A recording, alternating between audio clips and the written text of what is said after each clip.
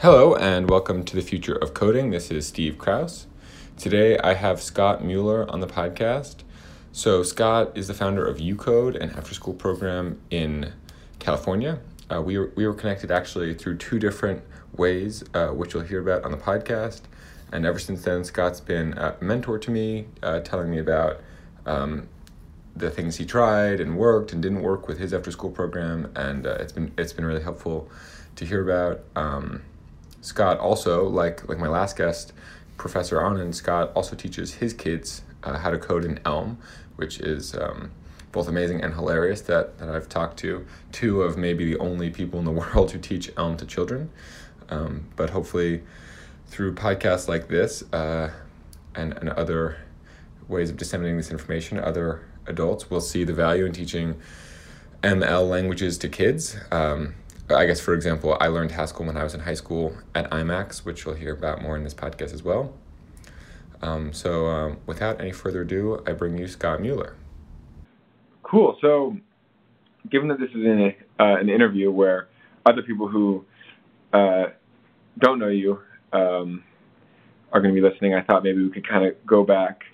And even for me, it'd be good to kind of go back and hear the founding story of UCode a bit. I guess the way I think about your stories, it kind of starts with your son, Ken, and who I've been fortunate enough to work with him a bit myself, and he is a very special boy. And so maybe if you could start there and tell me, I guess, and everyone else who's listening, a bit about how you came to teaching kids to code.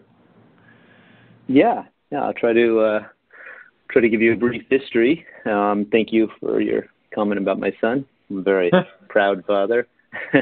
Let me start with him. He's the reason why I started UCode. He's 11 years old now, so a little over 11 years ago he was born, and as a new father, he was my firstborn. I have now a 9-year-old daughter as well. I was obsessed with trying to be a good father, or preparing to be a good father, when my wife was pregnant, and I bought all these books on how to be a father and how to be a parent and child development and those kinds of things. And what really piqued my interest was brain development. It seemed from reading some of these books and some studies that you can have an impact on your kids' intelligence if you make sure that they're exercising their mind, if they're thinking about things and stimulating the different areas of their brain. And, if you do that, then their synapses get pruned better and their dendrites get developed, and all these processes that occur during brain development throughout childhood happen better. And so I just felt that was a huge obligation of mine. What a great gift you can give your kid to think better. And so, when he was a little kid, when he was 1 years old, I would have him watch these, maybe even younger than one, I don't remember. But I remember having him watch these Baby Einstein videos, and it was special music and sounds and colors, and he was kind of mesmerized. I would later read that there's no evidence at all that it does anything, but at the time that seemed to be the thing to do. So I was trying all these things to stimulate him, and I taught him how to read. I thought young, at like 4 years old, but apparently then I read there are kids reading at 2 years old, and reading was kind of interesting. He got good at it because I would teach him a lot, and we would practice, and the problem was we couldn't really go that far. I couldn't give him, too advanced of a book because he just didn't have the life experience. I couldn't give him a book, about that had too much sarcasm or jokes about things that he just didn't know about. It just didn't make sense to him. And romantic love, he didn't know what that was yet. So there were these hard limits of where I could go with him with reading. And so then I started teaching him math. And by the way, I might be stop me if I'm if I'm giving too long of a history. No, I love it. Yeah, keep going. I started teaching him math at about 4.5 years old, and I always loved math, and eventually I wanted to teach him computer science and other things. But I figured that was a good time to start teaching him, and we started with like 1 + 1, 2 + 3. We would just do it initially on our walks to and from school. And so I'd have my fists, and I'd say I had 2 marbles in one hand, 3 marbles in the other, and, just some basic math. But it quickly grew, it grew pretty complex.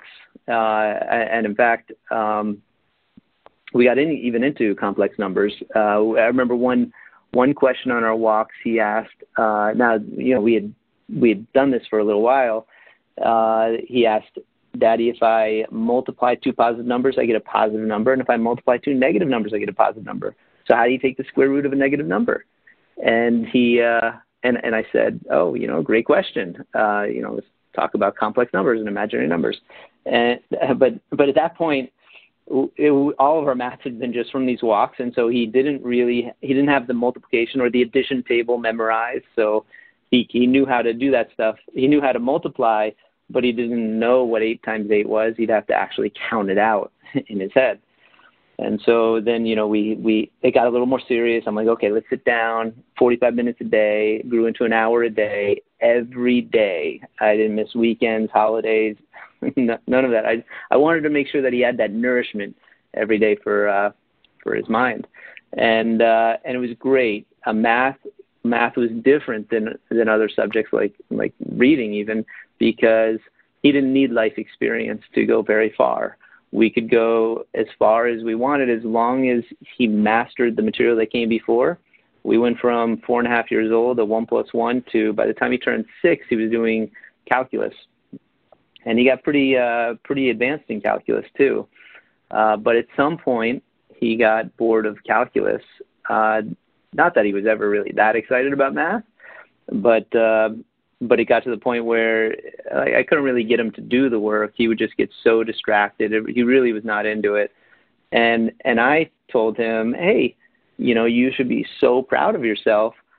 This is incredible. Not many 6-year-olds are able to do this level of math. And let's just stop this, and we'll do there's so many other things I want to teach you. He did not want to stop the math. Didn't want to do the actual work, put in the effort to it, but he was getting a lot of attention from school and everybody, and he loved the attention. So he wanted to keep advancing. Oh, sorry, go ahead. Say, if anyone's curious to see, when you talk about attention, I remember these really adorable and precocious YouTube videos. Is that what you mean by attention? That's kind of part of it? Yeah, he got attention from people watching his videos. But even at school, now he's very advanced in math, and so math class, they had to do some special things for him, and just the teachers, the other kids, he loved it all, loved the attention. He wanted me to take videos of him and put them on YouTube, and we had some fun with that. But for me, I didn't really care about the attention he was getting. I want him to be happy, of course, and that made him happy, but. And I didn't care what level he got to. I just really was caring that he was getting that intellectual exercise. So I felt like we were a little bit stuck, and so finally I said, let's we don't have to stop math. Let's just put it on pause, and we'll get back into it. Don't worry about it. But let's learn some programming, and I'll teach you how to make things that you can utilize all that math you've learned to create cool things like games. We will put physics in the games, and so you can use some of that trigonometry and geometry and calculus and the calculations that will make these characters and other things you create come alive. And he liked that idea. He was good with that, so I started teaching him programming, and it was incredible.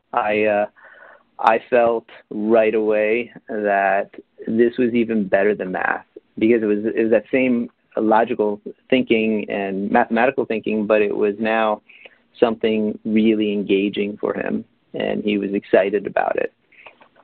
And so we we started learning how to code, and early on, I thought every kid should be doing this.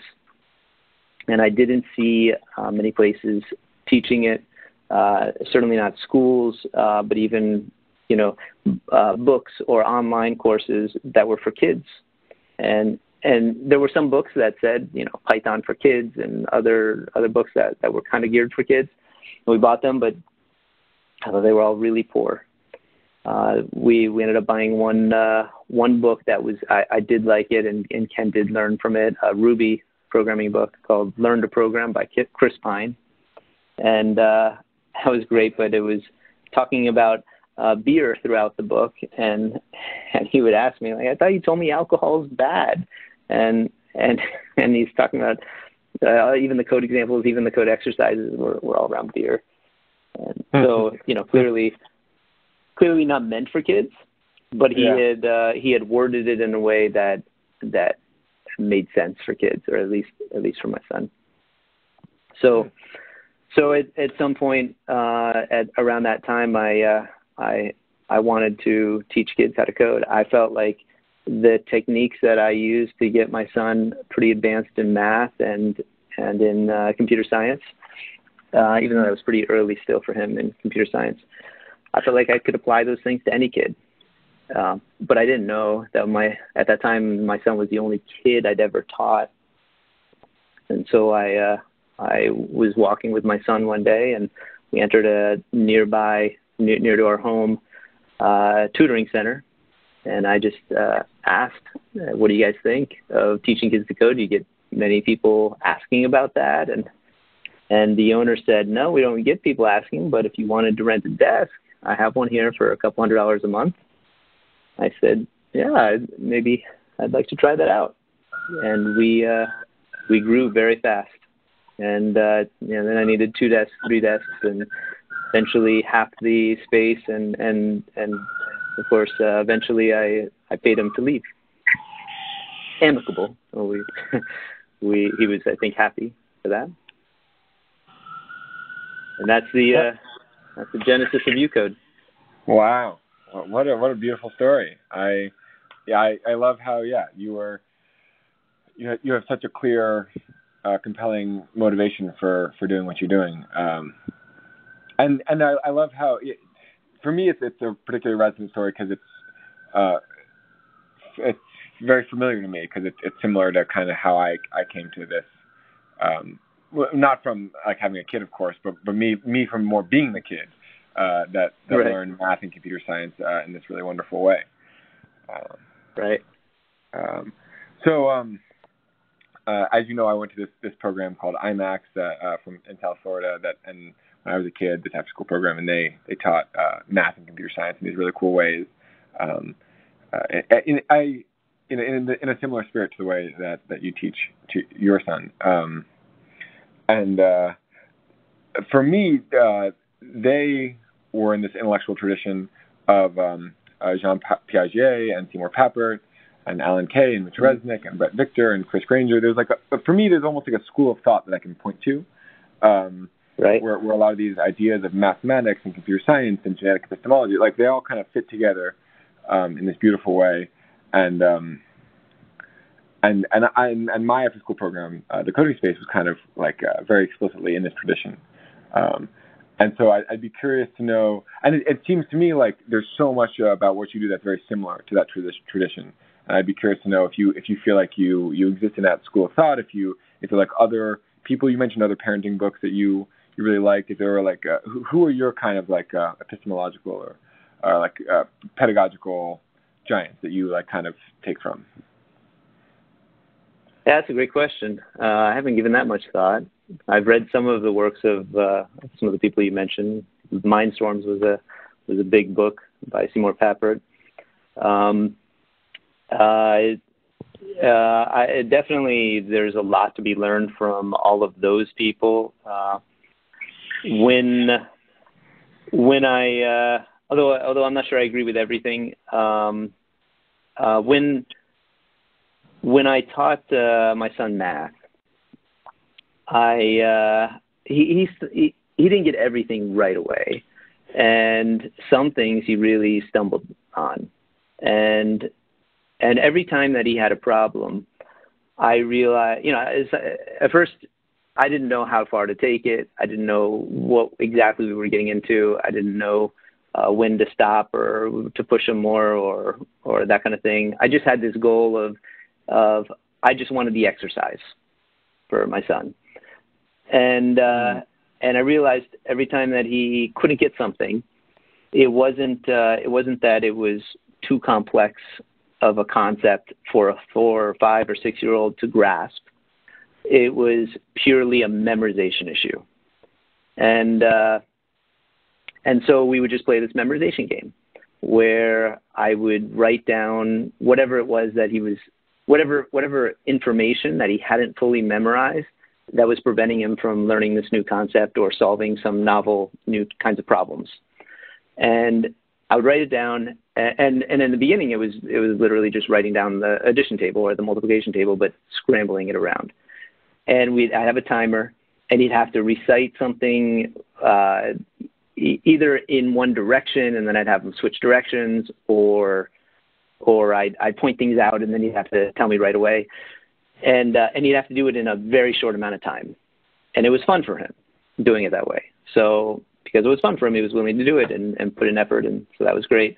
And then once he memorized something fully, however we got around to doing that, usually this game, it was like he had absolutely zero trouble with these new problems that depended on that knowledge.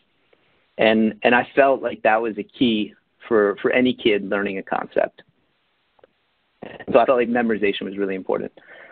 Did you come to that on your own? Yeah. Sorry. Yeah, you just came up with that on your own. Yeah.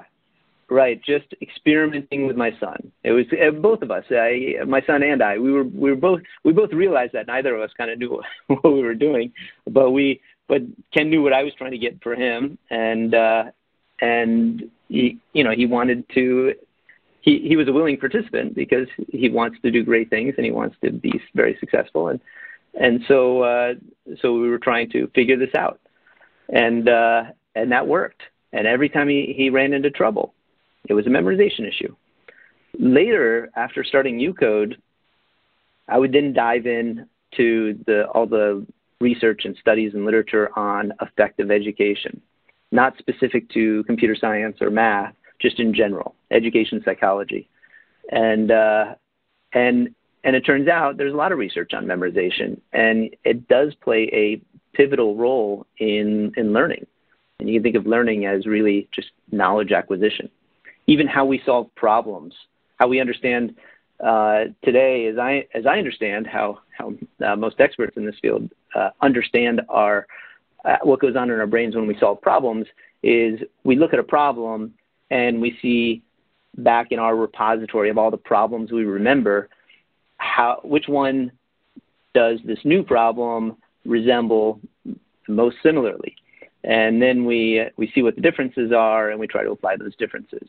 So even solving problems is kind of an exercise in memory. And so, interesting. Yeah. Oh, go ahead. I see. I see this as a very nuanced thing. So Piaget, the guy at the top of my lineage, that I just kind of constructed artificially, like genetic epistemology is one of his things. All new ideas in your brain must be built out of old ideas in your brain. And when I say like ideas, I mean like gestalts, like all new structures in your brain need to be built from old structures in your brain. Right. And so I didn't. Yes. All the experiences you have, the things you have, are so important. And so I agree. So that's why it's so important to teach your kids. That's why it's so important to have powerful ideas in the brains of children, so that they can learn new, more complicated ideas, building them out of the other the fabric of the powerful ideas that are already in their brain. I think that's a lot. That's a lot of the key here. I have trouble with the word memorization because as a kid I had a lot of trouble with memorization, and it was very it was the opposite of empowering to me. It sounds like memorization was very empowering for you and Ken, so that's great. For me, it was very very disempowering, very like boring. Like it felt very like very very boring, robotic, like very forceful. Yeah. So well, I'll just interject something right there on the idea of memorization being boring or not very interesting. One problem that I think most kids deal with is how to memorize. Nobody really teaches that. Yeah. Schools expect us to memorize so much, and all we're ever really told is just repeat it over and over again in your mind. Yeah. And it turns out that our brains don't really work that way, and that's not an efficient way at all to memorize something. And it doesn't get stored long term, and it isn't easily recalled if you memorize that way, as opposed to much more effective techniques for memorization. So there are a lot of great techniques, and I think it's incredibly valuable for people, not just kids, to learn those techniques, because they can have a huge impact on how you learn. I mean, if you think about everything that you learn, it's really about storing it in long-term memory. And if you have a significant better ability to do that, then you can learn so much more and faster and deeper and better. Yeah, I love this. So, like, are you talking like memory palaces, flashcards, like mnemonics, like what, all that stuff? Yeah. Chunking, associations. There's so many techniques, and association's a big one. Vivid imagery, really understanding how to tie back new knowledge, new information to prior memories, and being able to recall that effectively. And we actually ran memorization camps at UCode. We didn't this past summer, because we were busy with many other things, and we wanted to refine that. But the memorization camps were amazing because, well, first of all, they were pretty intense. It was like studying, thinking hard, nonstop, all day for 5 days a week, and afterwards the kids didn't want to leave. And so many kids, and especially parents, were asking, when's the next one, either like part 2 or level 2, and we didn't have anything created yet. And so we thought, okay, maybe we should really expand this. And the reason why it was pretty exciting for kids and parents was we would start the first day doing our baseline tests. So we would ask the kids, we're definitely going off on tangents. I know I want to get back to the original point of who are my heroes, but this was really great. We would do these tests of, how many, memorize these digits, as many as you can in a row, and we would, show them a 3, a 7, a 9, a 2, and some kids, could memorize 4 digits in a row. Some kids 6, some kids only 3, and it was roughly around those numbers. And every once in a while, a kid would be pretty amazing, 7, 8, or 9 digits in a row. But by the end of the camp, we did that test. We did names and faces, and we did verbs and adjectives and other memorization tests. And by the end of the camp, it wasn't 5 digits in a row. They could memorize 30 digits in a row. Wow. And that was just incredible for kids, and they felt powerful. They felt like they could go back to school, and this was a summer camp. And so they felt like they're going to go back to school in the fall, and they're just going to have such a better time in school. Yeah, I bet they did. So yeah, that was exciting. I think memorization is really important for learning, and I think it gets kind of a bad rap because people think memorization, you're just memorizing the solutions or just memorizing things. You're not really understanding the problem and really understanding how to solve these things. And while it's true, you don't want to just memorize the solution and not understand what it's about, memorize it word for word. Memorization actually is pretty critical to learning, in that you need to know how to memorize effectively and being able to recall things that the problem you're trying to solve depends on, can make all the difference in the world. Not only in your ability to solve it, but even in your what's called self-efficacy, your feeling, your confidence that you can solve problems like this. Totally, yeah. Well, so and that can help. Oh my goodness, self-efficacy, that's huge. That's like, I feel like that's almost the most important thing to teach. Everything else kind of is secondary to that. Well, not entirely. It needs to be backed by like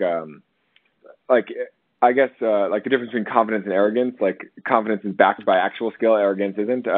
Like it needs to be backed by actual skill, but yes, that's it's such a key piece, the emotions. But oh man, you have me thinking about so many different thoughts. The one that comes to mind first is I wonder if the words you're using, memorization, like I think I have different words for similar concepts, like the memorizing numbers. To me, that sounds like I would call that expanding working memory. Which is like a really exciting phrase for me because I was talking to who? It might have been Emmanuel. No, it might have been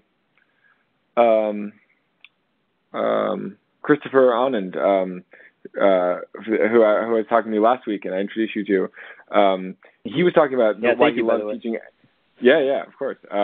Two of the only people, or at least the only people that I know of, but potentially the only people in the world who teach Elm to kids. They need to talk. So he talks about why he loved teaching Elm to kids is because working memory of people is 7 plus or minus 2, and so you need to you can only fill working memory with so many pieces of information. So the simpler the programming language is, the more kids can do with it because because like each of those seven slots of working memory really has to be utilized to the fullest. You can't like waste them on like unnecessary syntax and things like that. So, but if you can expand the working memory of a kid to more than 7, like oh my god, like then then they can program. They can do a lot more things. So that's really exciting. And then talking about for me, I like memorization is an interesting phrase given the way you use it. I think of memorization as more as like flashcards, drilling, as opposed to like increasing the ability for students to assimilate new ideas through like old. I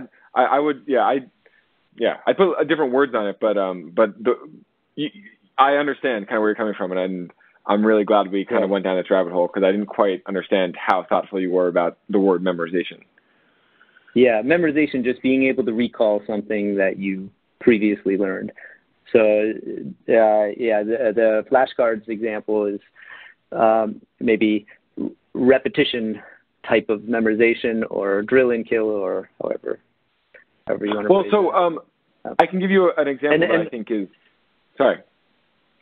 Oh, I just want to point out that you mentioned expanding working memory. I don't know that these techniques alter your brain to have a bigger working memory number of bytes or size, or it's just these techniques kind of allow you to access or store and access long-term memory quicker, or I don't exactly know what's going on inside your mind, but it is expanding working memory in the sense of being able to memorize things quickly. Great. Okay, great. I actually haven't read a book on this that explained it. I don't know if it's true, but it seems I've read a book on this recently, so I have a good theory that I can kind of go into it for a second, and then I'll give you the example I wanted to say. So I read this book, Peak by Anders Ericsson. I don't know if you've heard about it. No. No. Okay. So how about Outliers by Malcolm Gladwell? Yes, of course. Okay, great. So the Malcolm Gladwell Outliers 10,000 hour rule. So Peak by Anders Ericsson. So Anders Ericsson did the original research. I think it was also Brian Thompson was his co-author. I'm sorry to whoever co-wrote that book. I always forget co-authors. But anyways,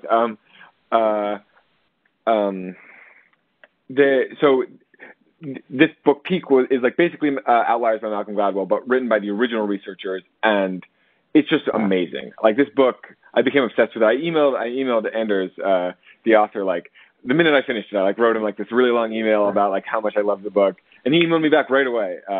And yeah, it was just a really fun book. So, anyways, I highly recommend it. It's very like empowering. Yeah, I'll definitely read it. Yeah, great. And so one of the things it talked about is one of the things that Anders did himself. One of the pieces of research he did was he wanted to see how much he could expand working memory and he had a very simple experimental design. And at the time, 7 plus or minus 2 was like sacrosanct, and nobody had really gone past like 20 or 30 in the entire world. Like the record for the world was like 20 or 30. And he worked with just like an average kid on a college campus, and they just kept working at it using deliberate practice, a term I'm sure you're familiar with.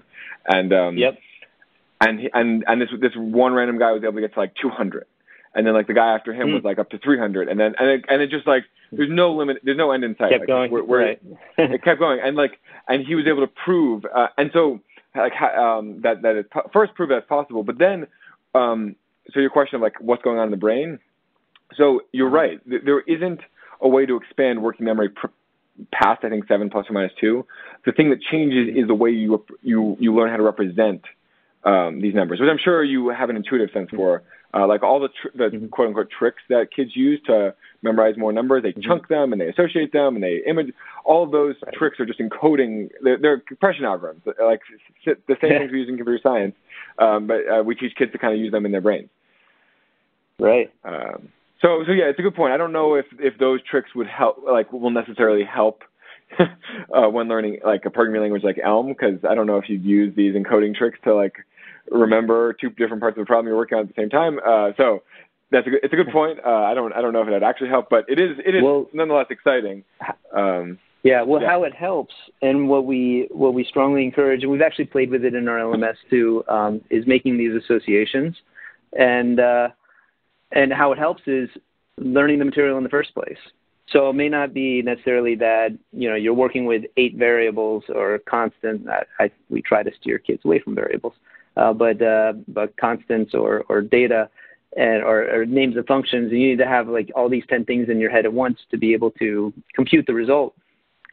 But just learning it initially and learning, how functions work, and especially when you get into trickier things like the more complicated type systems of functional languages, like with applicatives and monads and how all that works, and knowing that at the tip of your fingers makes everything so much easier. And so totally. Even in the basics of computer programming, you just being able to learn it and not forgetting what you'd previously learned, being able to really have mastered in a relatively short amount of time for a kid, allows us to go very deep in computer science. Yeah. Well, so I love it. So here, I want to give you that example. That's like a concrete example that I remember from my childhood that I can kind of illustrate the way I see what you're calling memorization. But I'm curious if I'm getting it wrong. So I'd like you to correct me if I am. So when I did logo at IMAX in South Florida when I was like 12, and I remember when I like had to figure out on my own how to make a circle in the Logo Turtle program. And so you imagine yourself with ink on your shoes, and like there's a white piece of paper on the floor, and you want to draw a circle. Like, how would you do it? And so eventually, I think the way I intuited it was, I kind of thought about how like I've been drawing a lot of polygons, and that wasn't by accident. That was by design. I've been drawing a lot of polygons, and I was kind of seeing how the more sides you add, the more circly it looks. So I came to the conclusion. Eventually, I came to if you just go up a little bit and then turn a little bit, and then do that a bunch of times, you get something that looks a lot like a circle. So and then I would make more complicated curves, and they go left and they go right. And whenever I would think about how to do things like this, I would anthropomorphize the turtle, imagine myself in the turtle's shoes on the screen. And I would sometimes even get up, stand up, and walk around and kind of imagine and use my body sense to relate it to the computer, which is exactly what Seymour Papert wanted me to learn how to do, because that's how mathematicians think. Right. And that's what I encourage my students to do at the coding space. So, and then when I got to calculus, he talked about that in the. Sorry to interrupt. No, he talks about it in Mindstorms. Yeah.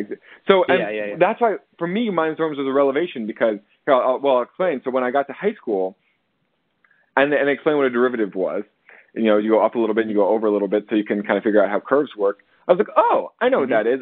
I've walked on curves like for dozens of hours. Like I just needed the word for that. Like I already knew what that is. So like no one else, everyone else in the class was so super confused, and to everyone else I looked like a genius. Like I looked like I was just born with an understanding of derivatives. but I knew that it was like grounded in this thing that I was doing when I was in when I was 12 that nobody else was doing.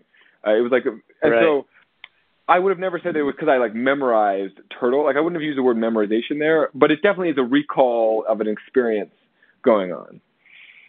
Right. And then just to finish the story, to connect the dots, and then I'll curious to get your take on whether or not that's what you call memorization. So when I got to college and I was given the essay Learnable Programming, which led me to Seymour Papert's Mindstorms, it was like, oh my God, like he did that on purpose. Like he was trying to teach mathematical ideas through a programming language, and so he designed logo. Like, wow, like and it worked. Did it like for you exactly that way?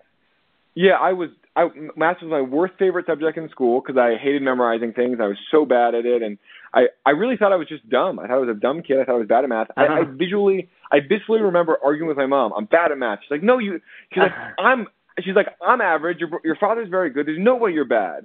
And I was like, no, I'm bad. Trust me, I'm bad, Mom. I'm like the worst in the class. And then like I graduated high school, I got the award for the best math student in the school. Like, and for me, it's very clearly Seymour Papert that like an IMAX that made a difference.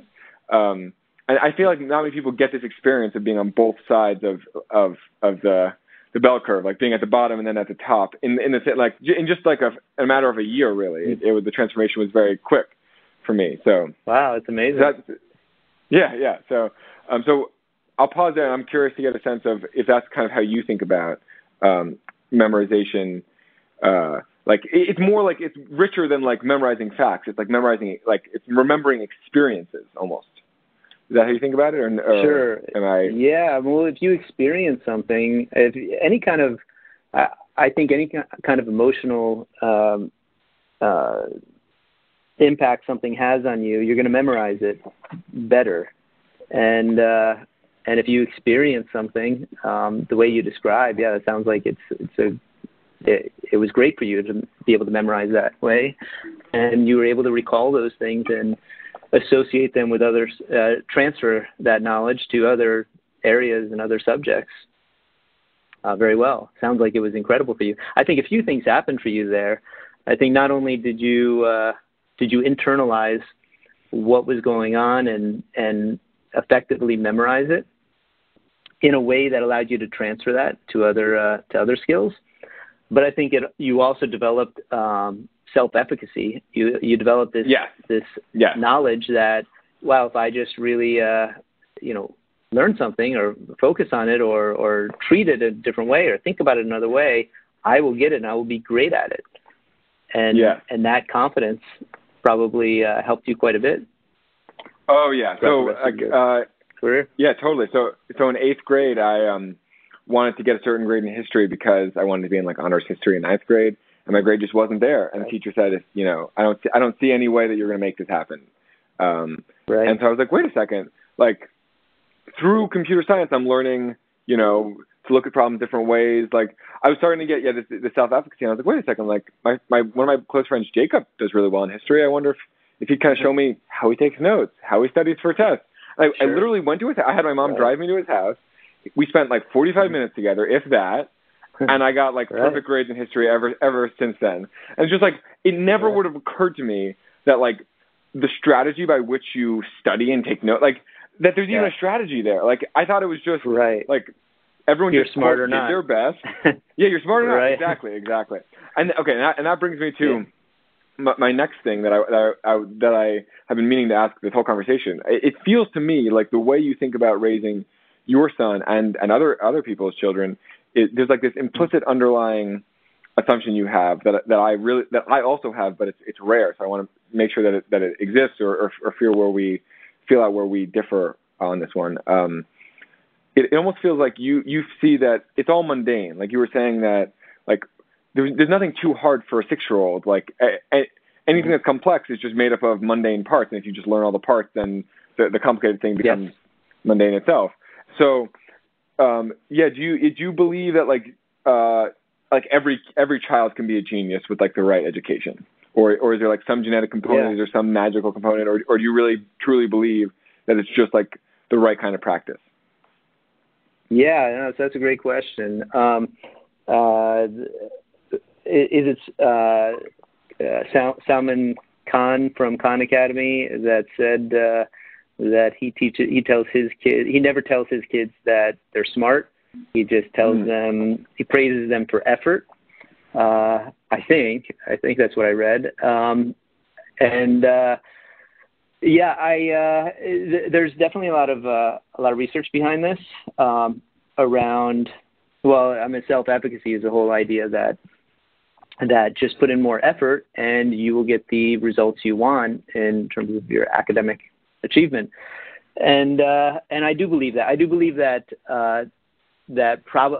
probably the gap between somebody not so smart and somebody very smart is narrower than we think, or than society typically thinks. You know, we as a society think that there are some people that are geniuses that are 100 times smarter than other people, and I'm sure that some people's brains are more capable than other people's brains, but probably not by that much. It's probably a huge. This is my intuition, and based on some things I've read, but I'm not an expert in this. But I believe that some kids just stumble upon the right way to memorize something, or a more effective way to memorize something, and that helps them tremendously in learning, and in of course remembering facts and remembering things, and they're seen as geniuses, and they stumble upon other great things. You know, how to take feedback properly. You know, there's a lot of research in how we give feedback to kids or adults too, but if you give feedback at the right time in the right way, it can be incredibly powerful, and the outcomes, the effects of that are enormous.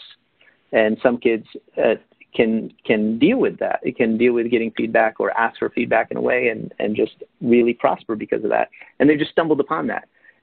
Or maybe they've been taught that at a young age by somebody, and that stuck with them.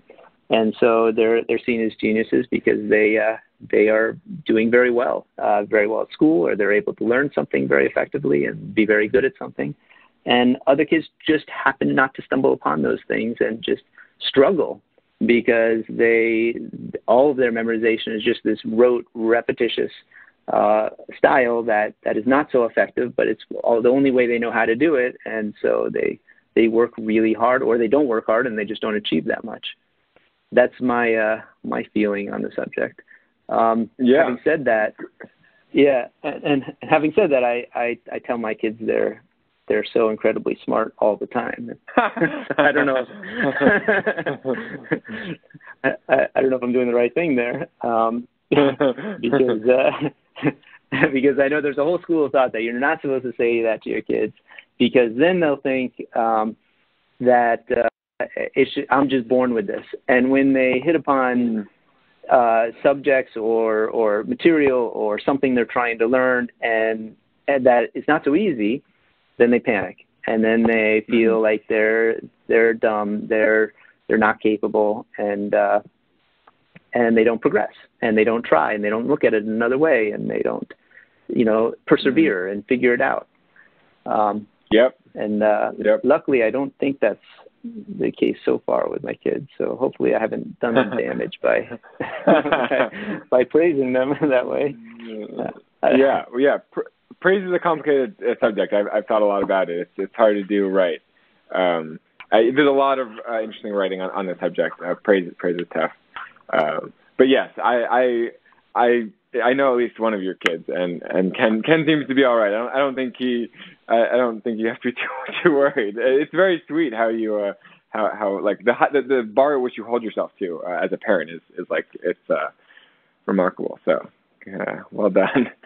On that like note, I was kind of wondering, like some of the words and phrases and way you talk, I think like give off like almost helicoptery parent vibes in that like in how much you're focused on like on being a good parent. Like the amount of attention and care and focus is like almost helicoptery parent, which is a term with negative connotations, but like I think a lot of times helicopter parents come at it from a place of fear when I don't get that sense at all from you. So I'm curious kind of where you come at this from. Like, did your parents raise you really well?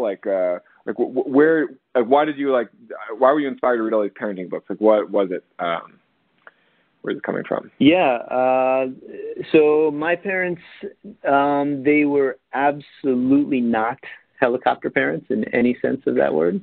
I mean, maybe I grew up in a different time when, parents just let their kids go out and do whatever they want and come back in the evening. And, at very young ages, extremely young by today's standards, like child abuse young kind of levels. And that's kind of how I grew up. So I definitely did not get that from my parents. I am not ashamed to admit that I am obsessed with my kids. Why, I don't know.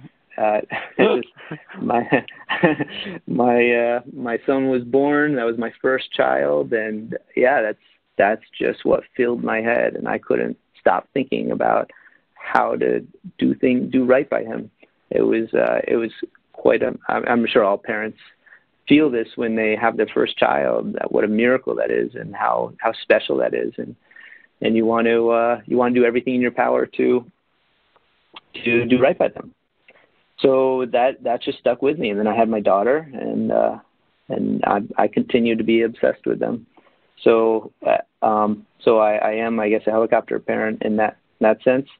At times I'm really pushing them to learn a lot. Other times I'm not. I feel like, maybe I'm pushing too much on them, and I need to let them relax. So then I let them relax, and then kind of comes in waves of what I think if I'm doing too little or too much. I took my son to a movie the other day, a week ago. I thought it was a good movie to take him to, but I didn't even watch the trailer. I watched a part of the trailer, I think. I know I saw photos and I read some stuff, and it seemed to be about a family in Florida near Disney World, and it was with like a little girl, and it got like incredible reviews, and I'm like, oh, hey, Ken, let's see this movie. And it turned out to be not so appropriate for an 11-year-old. Like the mom, I don't want to give away the movie, but it was kind of not appropriate, and the mom was really not a great mom, and although I'm sure she loved her kid, like in the movie, how they portrayed her, but she had problems. And so after the movie, we talked about it, and I said, hopefully I'm better than that. And I asked, how can I improve as a father? And my son was like, oh no, you're great. You do everything perfect. I'm like, no, come on. What's one thing I could be doing better? And he said, you could push me harder. Wow. So now I'm going to try to take him up on that and try to push him harder. Wow. Cool. Yeah, that's great when it comes from kids like that. That's amazing. Yeah, I think that kind of really dispels the fear that you're the one pushing him. That's really amazing. That somehow that you like cracked the nut on the intrinsic motivation here. That's awesome. That's not easy to do. Yeah, I don't know that I've cracked anything. I sometimes I feel like I'm a great parent. Other times I feel like I'm ruining my kids' lives or just doing everything wrong. I don't know. I've running UCode, I've met just thousands of parents, and some parents would do everything wrong by how you grow up thinking a parent should behave with their kids, and their kids are incredible, and they grow up to just they're doing incredible in school, just thoughtful, ethical, great kids. And some parents seem to do everything right, and their kids have problems. So I really don't know what the right thing to do is. I just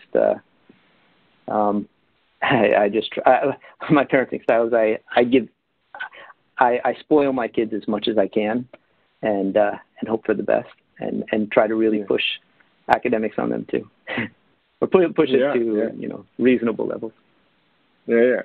Okay, great. This is really fun, and we went kind of on fun tangents. I think maybe for maybe the audience's sake, we can try and bring it back to coding a little bit. And talk about. Well, you asked me originally. You asked me originally about heroes. Yeah. And I brought up some of the things that I brought up, memorization, and then later when I started UCode, reading up on the literature and studies and research behind effective education. And there, what was surprising to me was there's so much research on effective education and educational psychology, and it seemed like some of this. I was reading some of these books, and it was like, wow, you give feedback in this way, kids will learn the outcomes had effect sizes of 2, which is huge, and which just means that kids learn so much more effectively in this little change, in this little thing that you can do. And that never happened to me in college or in high school or middle school or elementary school. Nobody was doing these things that have been well researched. And I felt like this is all this research is going where? And who's taking advantage of it? Because it seems like if all teachers and all institutions and books and places you learn online really listen to this research, people would be so well educated. and so one person who used to work at UCode really turned me on to Richard Mayer's books and studies. And he's a professor out of UC Santa Barbara, and now he's an advisor to UCode. And he is great. He has done some really incredible research that we take to heart in everything we do here at UCode, and I think that it's produced incredible results. Cool. Yeah. Could you give me maybe some specific examples of like an insight that his name was Richard communicates? Let's see. Like and how you apply it, like in a programming language context, like through science education context. Yeah. So he has one book which he updates every, I think, couple of years or so. I actually don't know the cadence, but updates regularly with another author, Ruth Clark, called E-Learning and the Science of Instruction.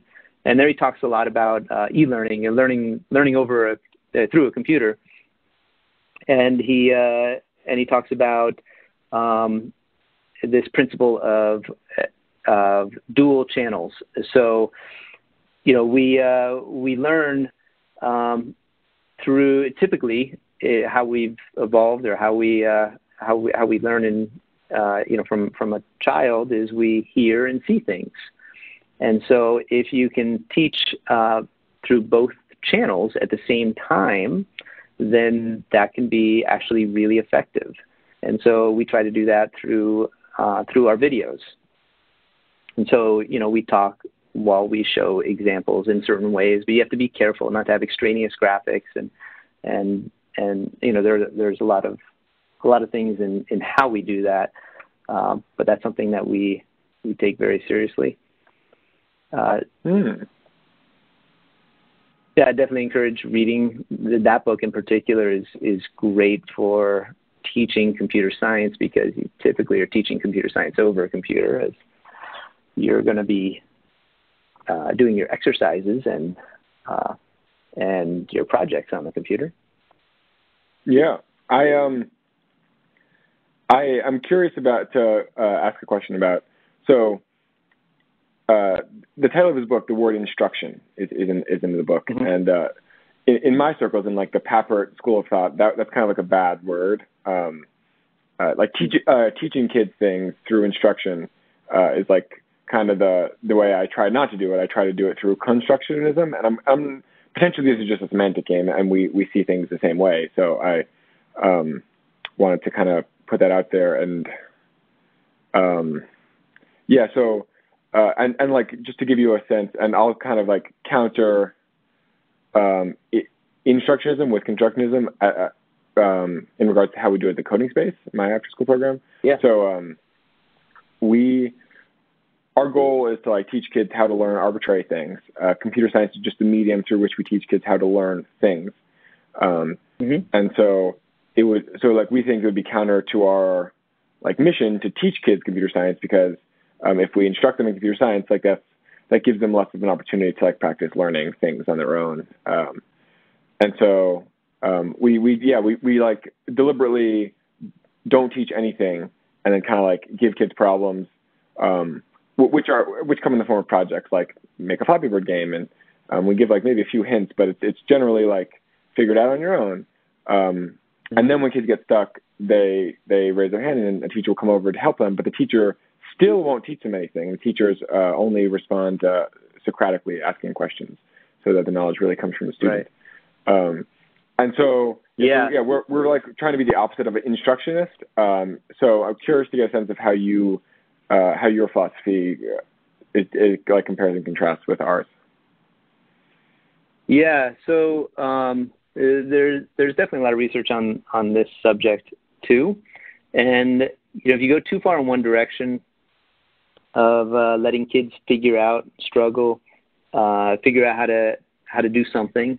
The problem is they don't learn it that effectively, because when they do figure it out, they don't really understand how they came about it. And so they came up with a solution and it worked, and that's great, but they can't necessarily replicate that or transfer that in other areas. And if you give them too much help, then they haven't necessarily memorized how to do it, and they've just kind of followed your example, and they can't duplicate that either, or transfer that elsewhere. And so there's some happy medium there, and typically the term is guided discovery. You don't want pure discovery where kids are discovering the solutions, but you want to guide them, and you want to point out or have them explain, which is another effective way for them to learn how they arrived at these conclusions. And so we try to. Yeah. Go ahead. Yeah, no, that distinction makes sense. I would just caveat it like a tiny bit. The side of the spectrum that like where you give kids too much freedom and like have them fully discovered on their own. I think the risk there is that like if you ask them to like kind of like reprove all of mathematics, like it's that takes so much time and energy, and like like it's hard to ask them to like do all of mathematics, like prove all of mathematics, which took hundreds of years, in like an hour after school class. Right. And so it's just like, so for me, it's less of a risk that they'll find something that works and not know how to explain it. The risk is more that they'll never find anything that works. Sure. I think something that's not feasible. Yeah. So for me, that's. But even giving them something that's feasible, and giving them something where they struggle at it for an hour or two and they eventually get it, that can be problematic, because even if they do get it, they might not have understood or remembered how they got it and how to use that problem solving technique, or how to use that specific technique that they figured out again. I think we disagree on that claim. I think when a kid invents a method of solving a problem on their own through struggling, that is like, at least in my experience, when I figured out things on my own through struggling, that it felt like the best way to learn a thing. In some ways, it feels like the only way to learn a thing. For example, if you're trying to teach a kid an algorithm, and they and how you do that is you tell them to solve this problem, and to solve that problem they would need to be, maybe you're teaching them how to sort objects, and they they stumble around, they spend, an hour on it, figuring, writing their little algorithm, and they need to query a certain property of the object, and that tells them, some value that they can sort by, and their code gets kind of messy, and they play with it, and then they get it. Have they really learned to sort? Really learned a good sorting algorithm? In the end, they may have gotten that to sort, but you ask them, a week later, sort something else in a similar way, and they've got to kind of duplicate all that over again. They haven't understood, how to generalize that whole mechanism. Yeah.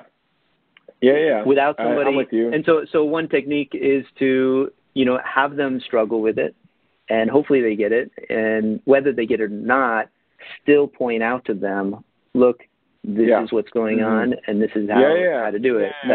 And that's the guided discovery. Totally. We're on the same page. I'm reflecting on, like, when I was learning recursion at IMAX as a kid, I remember, like, as an example, I would, like, have to figure out these really tough challenges on my own. And and when I would get them, it would be, like, magical. Like, the self-efficacy would go through the roof. And then also, I, like, really understood these concepts because I, like, felt like I invented them for myself. But there were times, like, for example, I would build a recursive solution, and I would have, like, the base case, the terminating condition, and then I'd have, like, the recursive condition.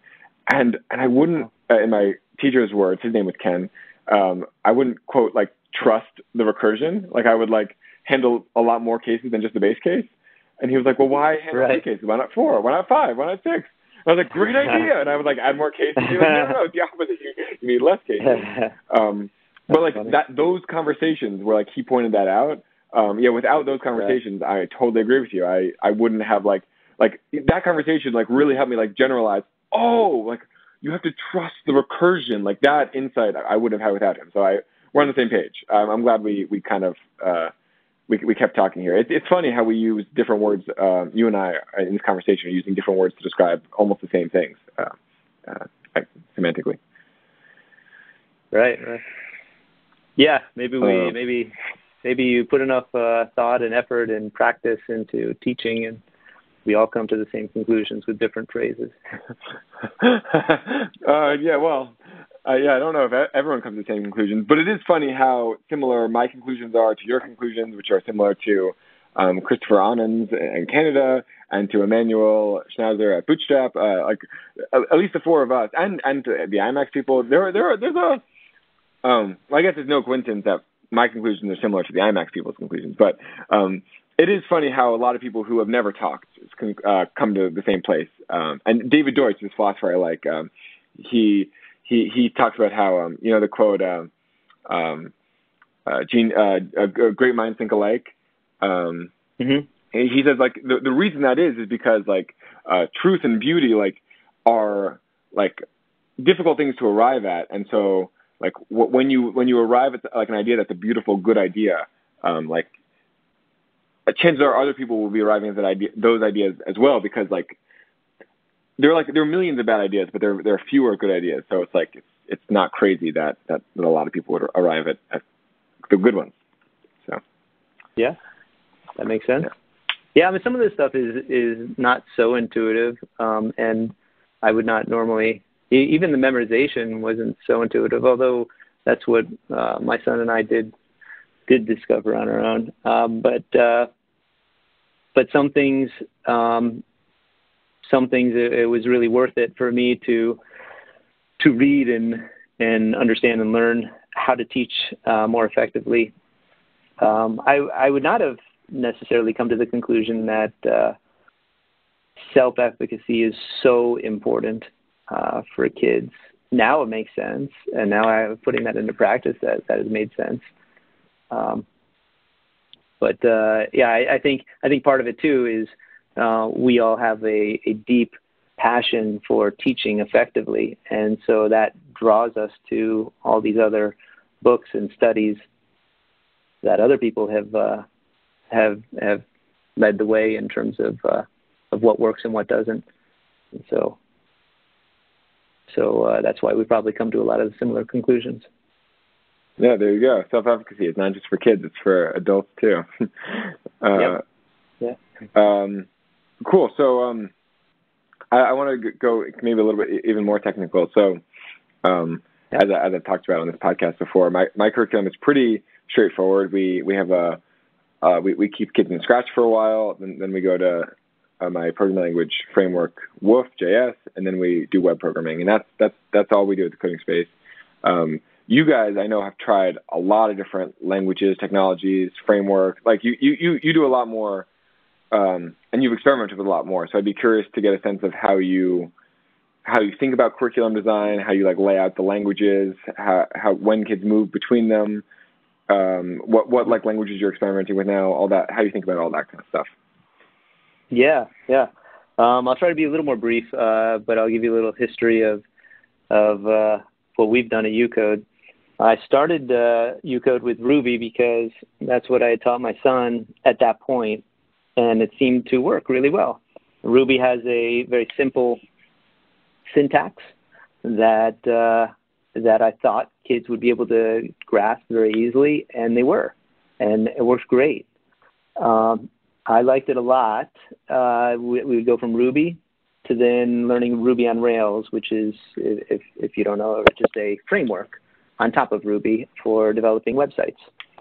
And that worked really well too. And after that, I taught kids Clojure, which is a scheme-like language built on the JVM. And that was good too. It was definitely a struggle because I was really trying to get kids to think about things functionally or mathematically, to not use variables or loops aside from recursive loops, and to use the whole immutable mechanisms built into Clojure. Clojure does allow you. It is not a purely functional language, and there are ways to do things in an impure fashion in Clojure, but I really wanted kids to learn that functional nature, and that was a struggle for kids, and even our brightest students.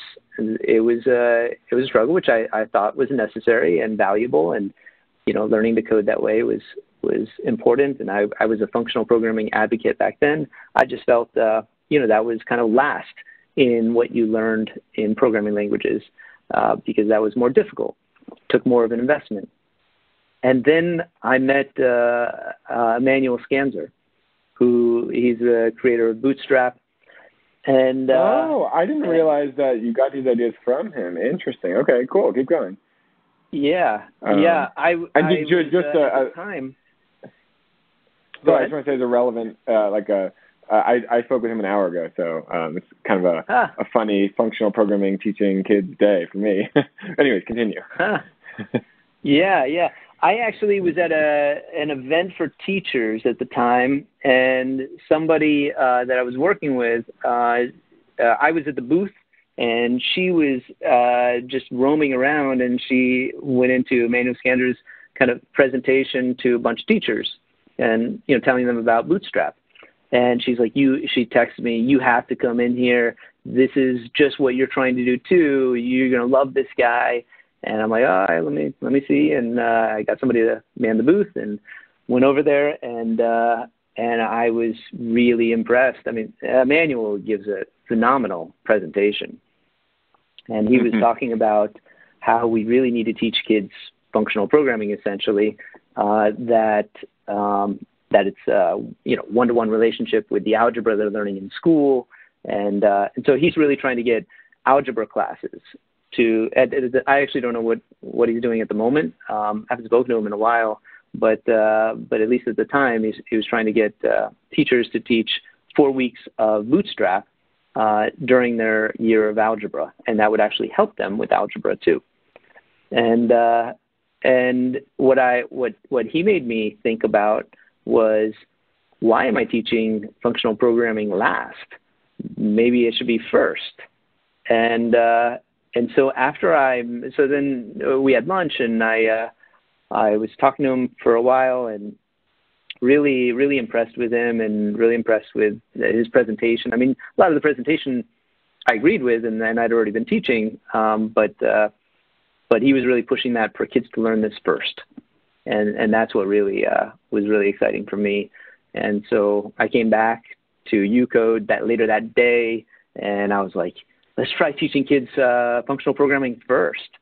And so we did that, and it was incredible. I mean, when I was teaching during Ruby and Ruby on Rails, I never taught recursion. In Clojure, recursion was critical because unless they were going to be doing, I wanted them to learn recursion instead of loops. And, that you can do the filter and the map and the folds. I think it's called reduce in Clojure, and all that kind of stuff. But I wanted them to learn recursion, and that was a big stumbling block for kids. But when you teach recursion first, before having taught how to for loop or anything like that, and that is the only way to go through the elements of a list, and they need to go through the elements of a list, kids were great with it. And, that was the IMAX curriculum too. So my kid's school uses IMAX, for anybody that doesn't know. And so I spent a year there volunteering. Yeah, and just to kind of connect and helping a lot of kids with IMAX. Yeah. Right. I was, so it's kind of funny how you and I got connected. A venture capitalist who's invested in your company, Shauna Fisher, connected us at the same time as your son started going to the school where I was teaching IMAX. So we met kind of in two different directions at the same time. So that was really fun. Yeah, that was a huge coincidence. I had met you through Shanna Fisher, and then my kids were starting a new school, and they told me ahead of time that we're teaching Scheme. And I was like, wow, you're teaching Scheme. This is amazing. I didn't know anybody else was even teaching functional programming, and this new school is. This is great. And so my kids start, and you're the teacher, but remotely through video conferencing. That was pretty crazy. Yeah, and because that was crazy because you're in New York and this is in Los Angeles. Yeah, it was wacky, and it didn't really make any sense. But I spoke to the people who were running the school. They liked what I was up to, and the way I spoke about IMAX, the IMAX curriculum, because the curriculum that I was teaching at this school was the same that I went through when I was a kid. So clearly I'm very passionate about this stuff. So they were excited about it. So yeah. So we made it work. And then when you joined the school, I thought it would be fun to have your son help me teach other kids. So I don't remember how we did it, but I asked him if he would be interested in kind of doing the entire course like very quickly before the school year started, so he could help other kids. And I don't think I barely helped him even once. I'm sure maybe he asked you for help, but it seemed like he just kind of flew through it. It was like it was just fun and easy for him. And he was a great help. So that was really fun to get to work with your son, even just a little bit, because there were a few times he asked for help, but it was rare. Yeah, well, he's for better or worse, he's had to live with me for 11 years, and so he had no choice but to learn programming pretty well. Yeah, exactly. Thankfully, he loves it, and so if he didn't love it, I think I'd still make him do it, and he'd just not be as happy with it. That was a crazy coincidence. What was I talking about right before the history of UCode and Clojure meeting Manuel Scanzer? That was pretty amazing meeting Manuel Scanzer. I would then go through his entire Bootstrap course and talk with him a bit more. We had a great long dinner, and I was really happy to see his work. He definitely takes a very algebra, like a math class algebra approach to things, which I think is great too. So our curriculum, we don't necessarily try to teach algebra or math. We really focus on the computer science. That's hopefully a very happy byproduct of learning computer science in this fashion, in this purely functional type of way, purely as much as we can. So that kind of leads us to present day, or I'll even just throw in some more things there. We at the time we were actually teaching Scratch, App Inventor. So after they finished Scratch, our Scratch curriculum, they would go into App Inventor, which is like Scratch but for Android devices. And then we would teach them HTML, CSS, and JavaScript. JavaScript turned out to be more difficult for the same exact concepts in Ruby and in JavaScript. It was more difficult for kids in JavaScript. The shorter, simpler syntax of Ruby made a difference with kids. I was kind of surprised by that. Yeah, I'm a little surprised by this too. Yeah, maybe we could have just taught it more effective. I mean, since then, I think we've improved dramatically in how we teach and how we scaffold things and how we approach JavaScript.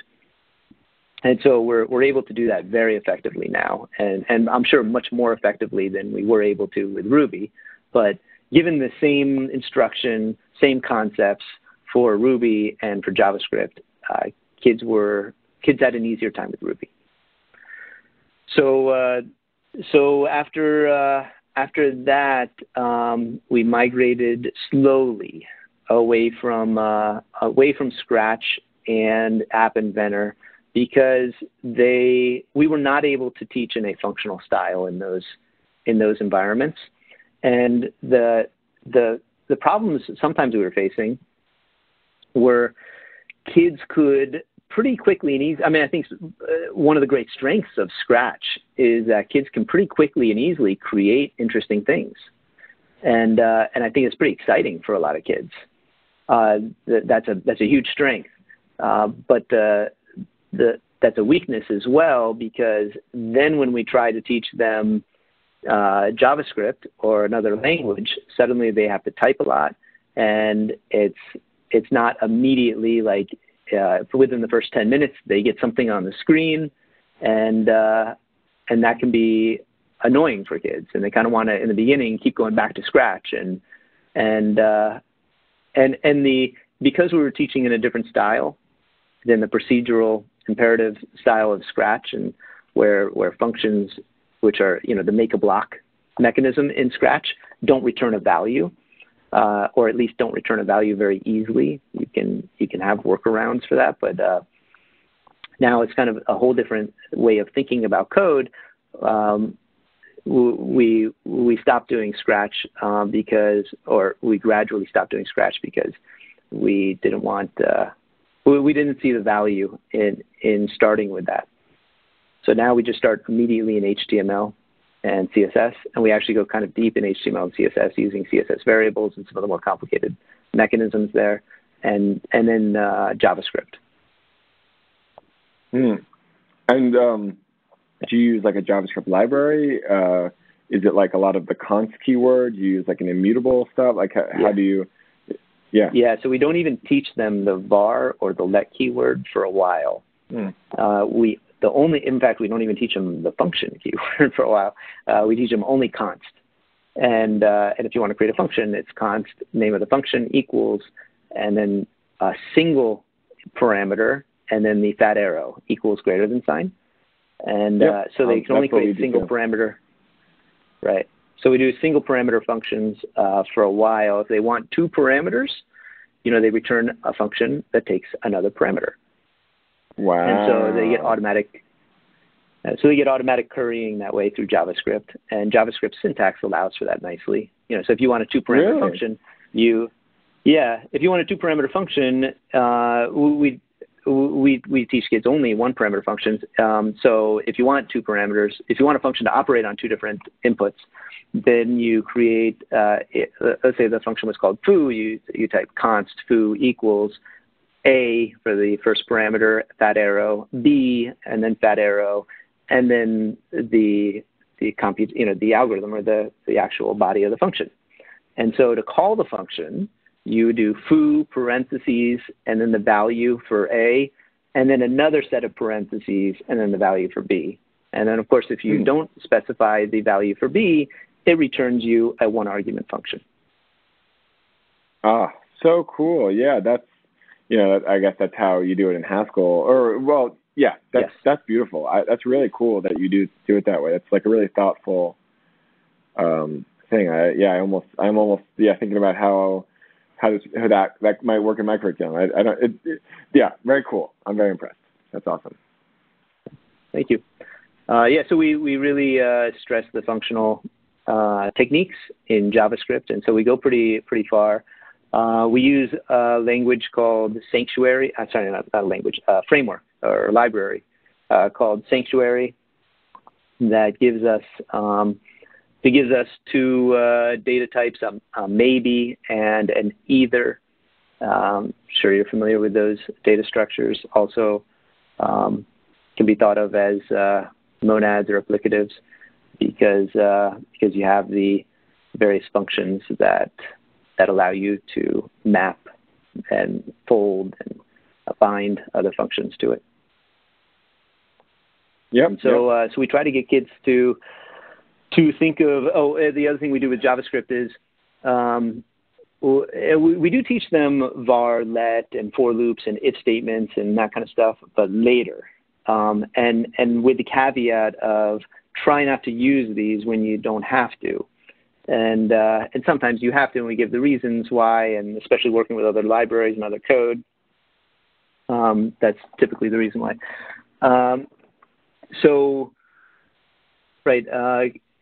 We really try to stress the functional aspects. I was going somewhere with this, with maybes or eithers. I don't remember. Well, I think you do HTML, CSS really deeply, then you do JavaScript in this way. Then what? Is there something else after? Elm. So then we make the switch to Elm, which is now a purely functional language, and it's typed. And so that's pretty neat. And it's actually a fairly simple language in that it doesn't have too many things to understand before you can be productive, or even before you can learn the entire framework and language. So Elm is kind of two things. It's a language, and it's something that's built in called the Elm architecture, or T, and that allows you to create websites using this model view update mechanism. But what's neat about it is everything is purely functional. There are no mutable variables. There's no such thing as a variable in the traditional computer science or programming sense of the word. There are only constants, and in fact, you can think of everything as a function. And if a function doesn't have any arguments, that is a constant. Mm. And like you said, it's drawn heavily from Haskell, except it cut out a lot of more complicated features of Haskell. You don't have higher kinded types. You don't have type systems. You don't have a lot of things that give Haskell a lot of power in being able to generalize things, but also make the language a lot more complex. And so you end up with a language that I think is pretty beautiful, but it's still growing, and there's still a lot of things I wish that Elm had. But for teaching kids, it's amazing. Like JavaScript, like we mentioned before, everything is it's at least conceptually, everything is a one-parameter function. So if you have a function that takes two parameters, but you only give it one parameter, you get back a function that takes one parameter. Totally. So for me, we use that concept pretty heavily. Yeah. For me, it feels like the transition for you from teaching Scratch first, and then like kind of meeting Emmanuel, and then kind of cutting that stuff, the imperative stuff out, and just going to HTML, CSS, and JavaScript in a functional way. I feel like it almost sounds to me like you're going to eventually cut out the HTML, CSS, and JavaScript, and then just go directly to Elm. Or am I missing something? Well, the thinking was, we need at least some HTML. I mean, it's not a lot of HTML and CSS. It's not like they go through years of that, but we do go kind of deep in it because we want kids to. So even in Elm, you've got to know HTML and CSS. So okay, that's fair. So then why JavaScript then? Yeah, the thinking there is JavaScript is pretty ubiquitous. I want kids to learn a language that is very practical too. Yeah, there are a few reasons. Too. Yeah, so we also teach something called Firebase. I don't know how familiar you are with Firebase. But I love familiar. it. I was very, yeah, me too. I love it's love-hate. It's love-hate. I'm very excited about the new Firestore that just came out. Yes, I'm familiar with it. Yeah, so at least right now we're teaching Firebase. We may also, or instead of that, teach Firestore. There are pros and cons to each, and Google says that they're developing both Firebase and Firestore, and there are reasons to not use Firestore and use Firebase. So if you want to use Firebase and you want to use functions, server-side functions, you have to use JavaScript. You can't use Elm because Elm doesn't compile to a server-side JavaScript kind of system, not yet at least. And so there are many areas, many things that we want kids to be able to do that do require them to use at least something other than Elm. And JavaScript is a really great language that's pretty ubiquitous and used almost everywhere now, even in embedded systems and all over the place. So on top of that, Elm compiles to JavaScript, so it's kind of nice to know what's going on when you're writing Elm code. And not that they're really going to go into the output of the Elm compiler or the JavaScript that's produced, but maybe they'll be able to understand the error messages a little clearer. Although, as there are none. You're one of the well, that's not quite true.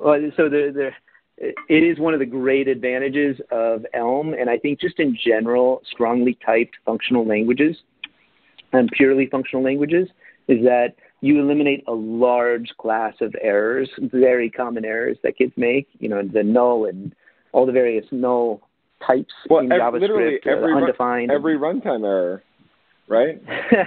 Right. And you just eliminate that entirely, kind of entirely. It's still possible to get some runtime errors in Elm, but it's just very difficult. And it's even possible for kids to do it.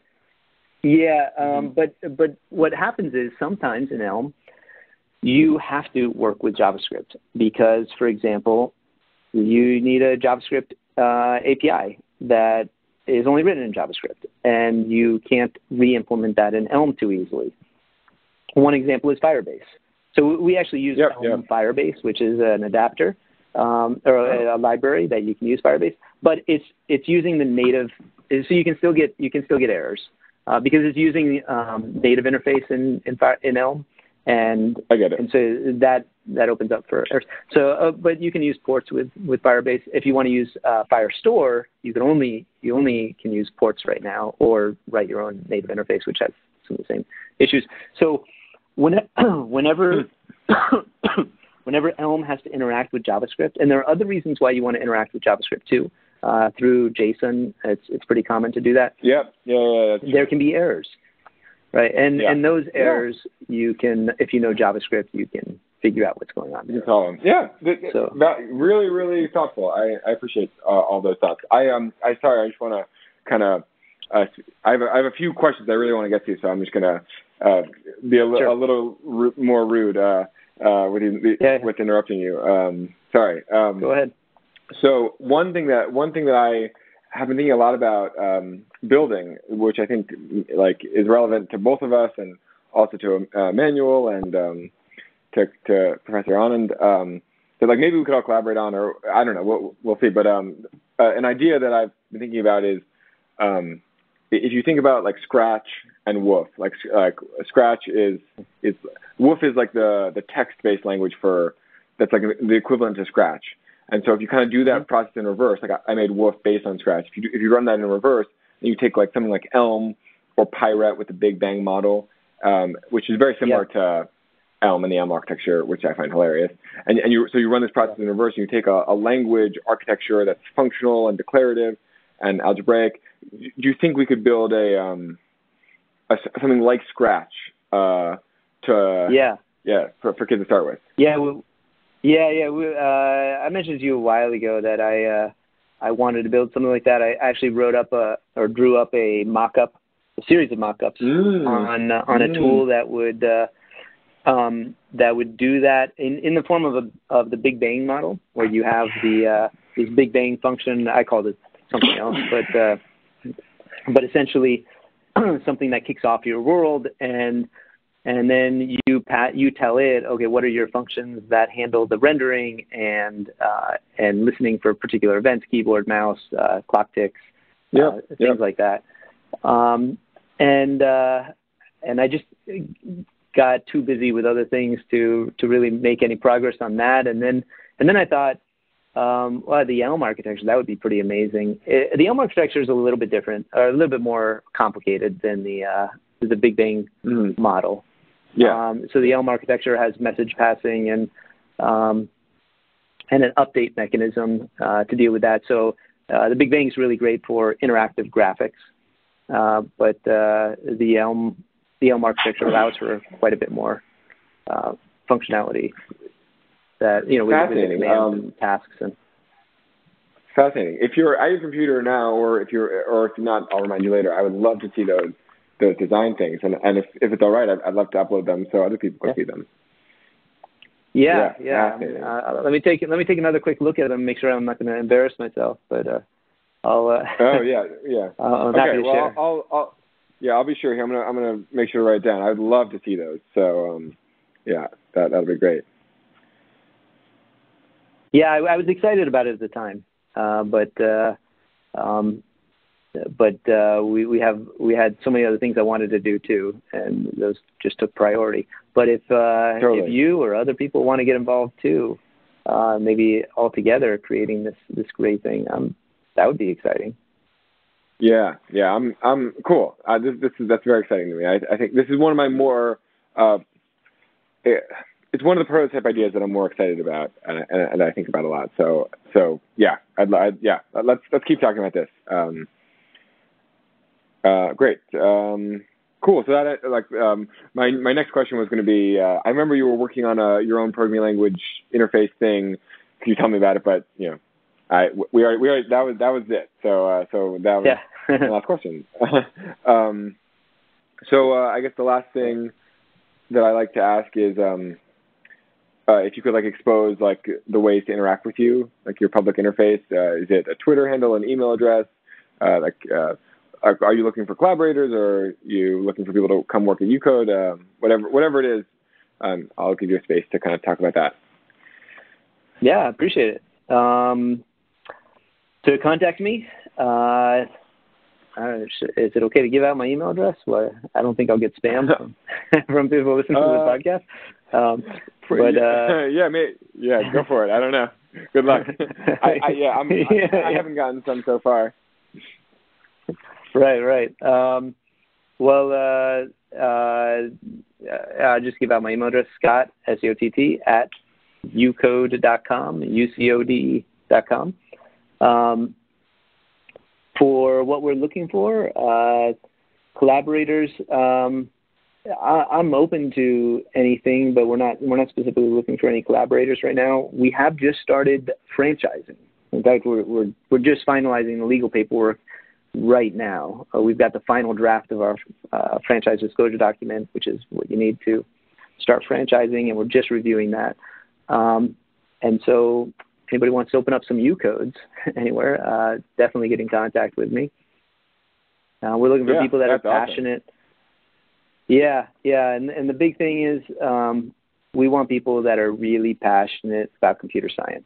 If you're passionate about computer science and you see these kids, kind of open their eyes to this incredible, rich subject, discipline, industry, it's pretty magical, and so we want to offer as many people that opportunity as possible.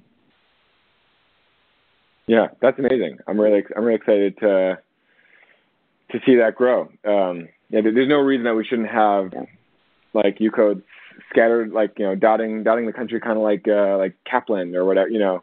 That's amazing. I wish you the best of luck there. Yeah, well, I know you're in a similar position. I don't. We've discussed some of that, but you have well, the coding spaces. Yeah, so.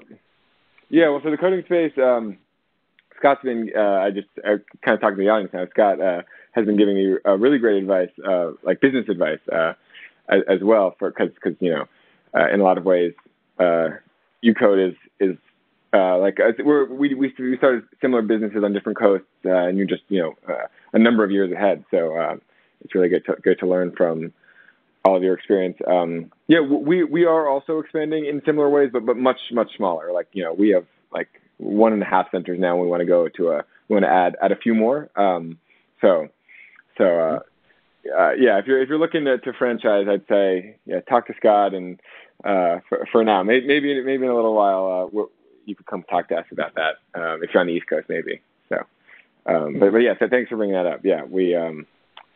And thanks again for all the advice you give on this front. To me, it's been really helpful. Yeah. Well, I know we're kind of competitors, but I very much appreciate what you're trying to do as well. And happy to help. Yeah. It's funny. Yeah, like there's no part of me that feels competitive. Like we're trying to we're like, to me it feels like we're much more like collaborators. Which is funny because I guess technically maybe one day we could be fighting over the same customers, but it's like, to me it's not about that. It's about the impact we want to have, and the companies and making money just means to the end here. Right, and I feel like also if we're fighting over the same customers, that means we've grown pretty big. We're on opposite coasts. And exactly. That sounds like a great problem. That means we're both having a huge impact on kids. And exactly. And we just have a few little kids that we're fighting over. Yeah, and that's when we write up the merger agreements, and then it's just a matter of who's buying who. You know what I'm saying? Right. That sounds good. All right. Anyway, thanks so much for taking the time to talk to me. This was really fun, and I hope to talk to you again soon. Same here. All right. Have a good day. Bye. All right. You too.